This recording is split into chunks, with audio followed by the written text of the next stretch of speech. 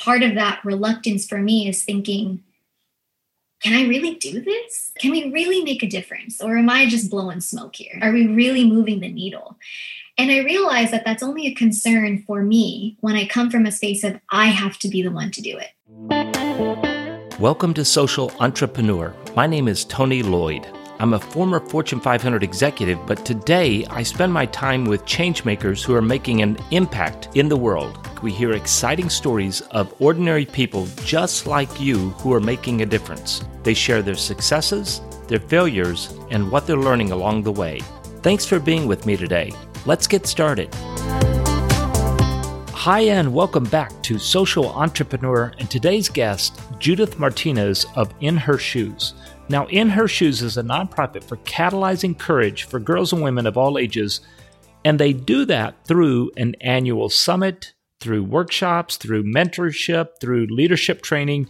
But listen in this story about where Judith's sense of justice comes from. So here she is to tell the story, Judith Martinez of InHerShoes. Hi, I am Judith Martinez, and I am the CEO and founder of InHerShoes, which is the Modern Women's Community for Courage. Okay, so say more about that. Modern Women's Community for Courage. What does that look like? My goodness. In the time of 2021, I'd say that looks like being a community and space that offers conversation, connection, and mentorship, I think, for this emerging generation of what it means to be a woman today. And what does it look like to be a woman grappling with the challenges that are being confronted by not only women, but our allies in furthering gender equity and what it means to be a woman. Yeah. And when you and I corresponded a little bit ahead of time here, there was something in here about committed to catalyzing courage for girls and women of all ages. So what does that mean, catalyzing courage? What does that look like? Yeah, that's a great question. Well, in terms of actually turning that into a physical reality, we pose this one question, which is, what would you do if you were just 1% more courageous? And that is just a question and a prompt that truly serves as a tipping point.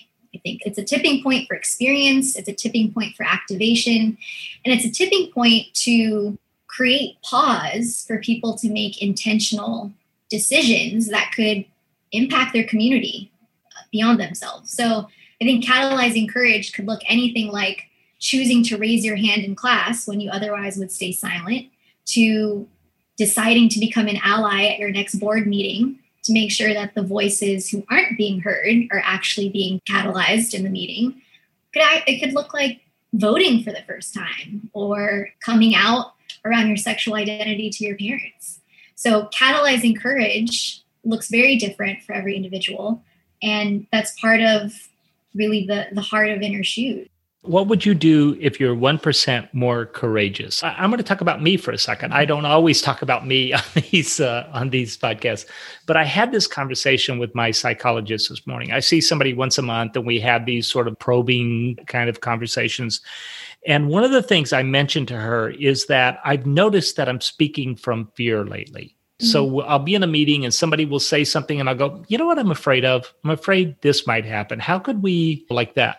And I noticed that I'm like hedging my bets a little bit. And one of the things that she mentioned is that we as humans have been disappointed many times in our lives, right? So by the time you reach our age or your age, about half of my age, by the time one becomes an adult, you've gone through a lot of disappointments somewhere along the way. Like you tried something and you felt embarrassed, or you were awkward in some way, socially awkward, physically awkward. So part of the habits that we pick up are the habits of protecting ourselves from being disappointed. And I believe, and I am not a woman, so I cannot speak for women, but I believe that there is an extra amount of pressure on women to not just to be brave, but to be perfect. So if the problem is that a woman wants or needs to be 1% more courageous, what's the solution then? Well, first off, thank you for sharing all of that with me and the listeners that are hearing about this too, since we don't get to hear about you that often. It's interesting. What really stood out to me, Tony, was when you said if that's the problem, right? The problem is we need 1% more courage. And I have to admit, I don't view it as a problem. I just think it's the reality. I think it's a human phenomenon that we all experience fear. And InHerShoes just happens to focus on the fear of young girls and women specifically. Because I think part of what InHerShoes also factors in is we can only get so far as extending our work and these meaningful conversations across the aisle, so to speak, right? So our counterparts. And so I would say that first off. But if we are looking at fear and needing to be 1% more as the problem, then I'd say the solution is actually not viewing fear as a problem. What if it's okay to be absolutely terrified and have no idea what you're doing for the rest of your life? What if it's okay that you're scared that you're going to mess up and showing up as an ally during one of the most incredible racial and social awakenings that this country has seen? What if that was okay? And what if you didn't need to be perfect? And what if it didn't need to look algorithmic during the time, right? Yeah. If life wasn't an Instagram algorithm. So I would say that. I think the solution is that, well, what if it isn't a problem? It's just what's so right now. And I think that's part of what we also grapple with is if it's not a problem, then does that mean then that the solution is unique to each and every person? And I think the answer might be yes. I think there's universal themes for sure, but everyone's 1% more courage is going to look like some very different than somebody else's. Echoing Green has this phrase that they use called your moment of obligation. Mm-hmm. Like you see this thing and there's something in you that resonates that says, that's just not right. And it comes to you in a way that you now own it, right? Like you have to do something about it. I see you just nodding your head back and forth. So for you, what was that moment of obligation? What was that moment that you just said, I've got to go create something that eventually became InHerShoes? My goodness. I'm so glad that you asked this. And it's pretty nostalgic, actually, hearing the question. For me, I'd say one of those very visceral moments, I think for me, was when I was a young girl. I couldn't have been more than the fifth grade, probably. And I'm a first generation Filipino American. And so I actually grew up as my first language being Filipino. And I was raised by my grandparents pretty much. And I remember there was a moment where I saw my grandmother have an experience, there was an exchange with her broken English, and she was just trying to communicate that she needed help. And I remember that the individual that was speaking to her, he was a gentleman, and he just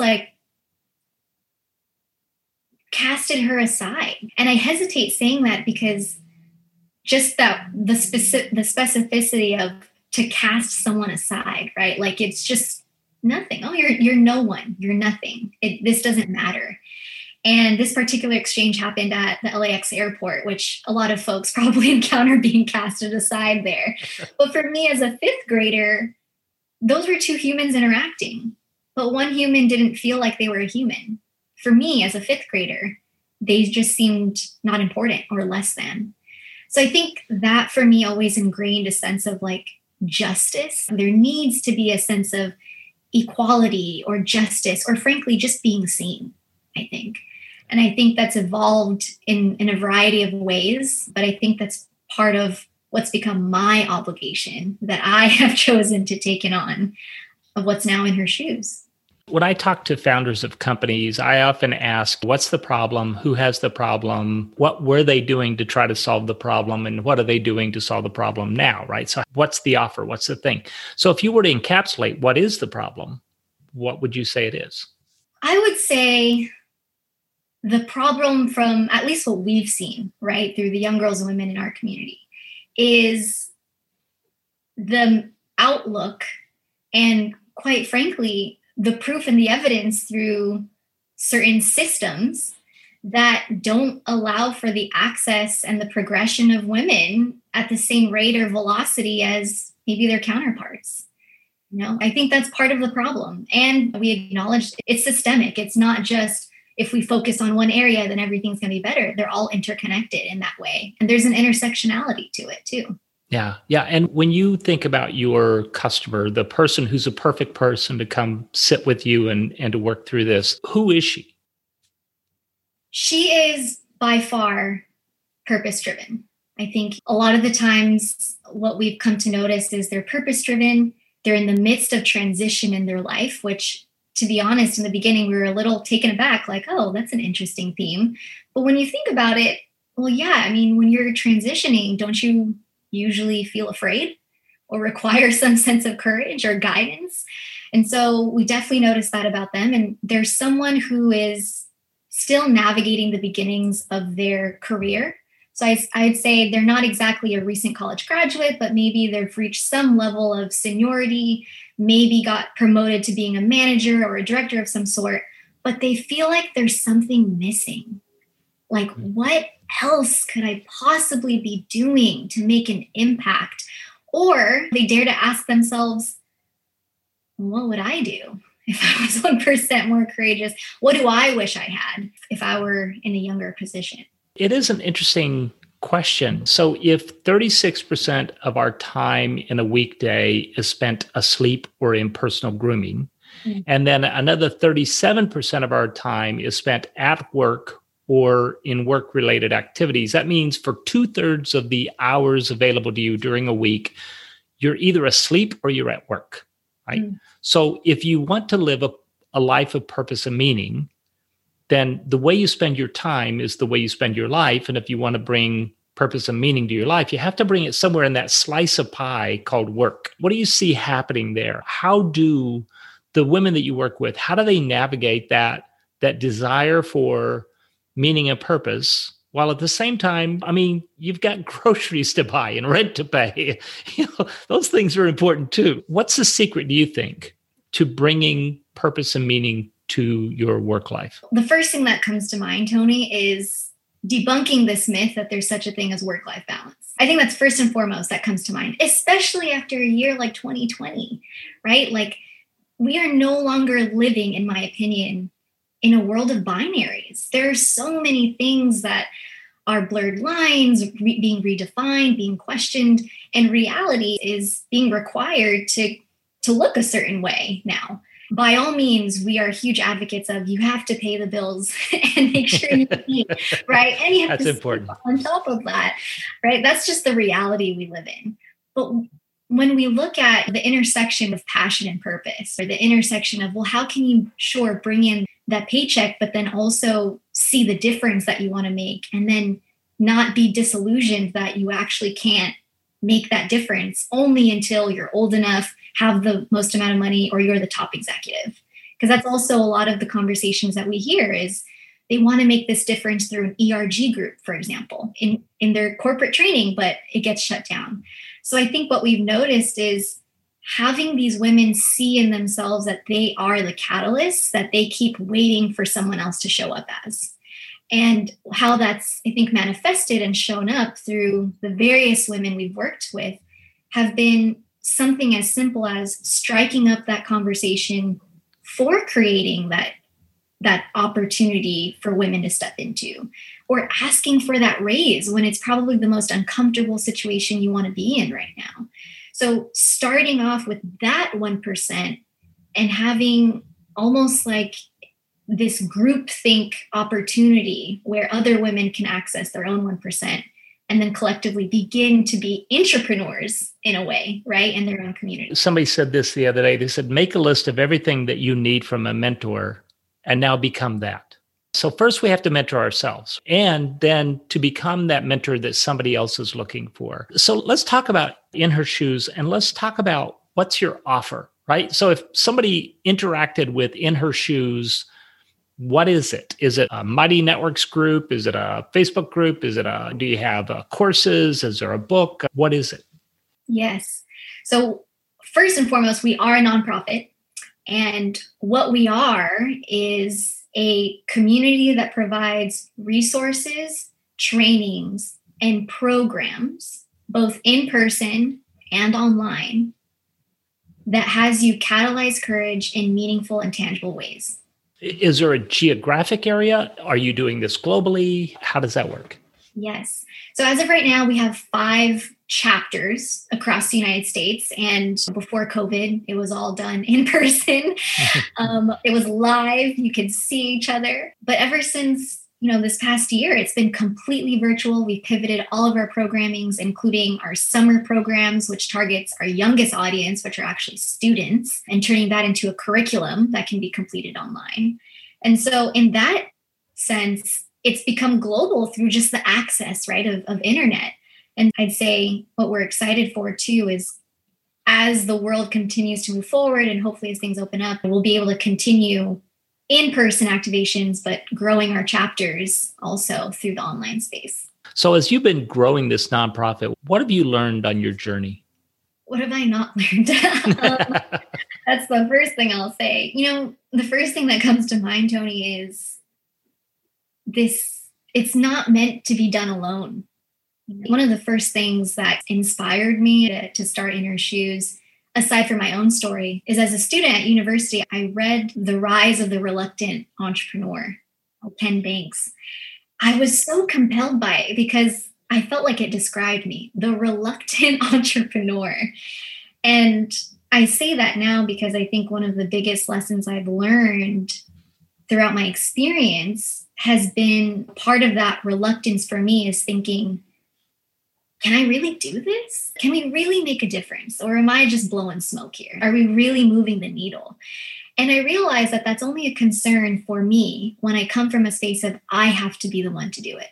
I have to know it all and I need to make sure it's perfect and X, Y, Z. But to be honest, I think true, sustainable, scalable impact, it's not meant for just one person. It's a team, it's a community, and it's a movement. Really, I think, are the most successful change that we see. So if people were looking for InHerShoes online or on social media, where would they look? Yes, they can find us on social media at InHerShoes MVMT, so at InHerShoes Movement. And then online, you can find us on our website at inhershoesmovement.org. And now in these days, you can also just Google us, InHerShoes, and that's also an easy way to find us too. If you were to call on us to go and do something as a result of this conversation, what would it be? Have a conversation, like a real conversation, not a text, not an email. Pick up the phone or at a safe and social distant capacity. Have a conversation with someone, sharing with them what it is that you're up to in your life and just see what opens up. And I say that first and foremost because I think part of what is at the heart of InHerShoes truly is community and connection. And it's really challenging to catalyze courage when we're not willing to share. Judith, thank you so much for being with us on Social Entrepreneur. Thank you so much for having me, Tony. And thanks to you, the listener, for joining us today. You are the reason that we produce Social Entrepreneur. You can find the show notes, bonus material, and more at tonyloyd.com. That's TonyLoyd.com. Well, listen, thanks so much for joining me today. And until next time, please remember to use this one short, amazing life and go make an impact. Thanks. We'll talk to you next time on Social Entrepreneur.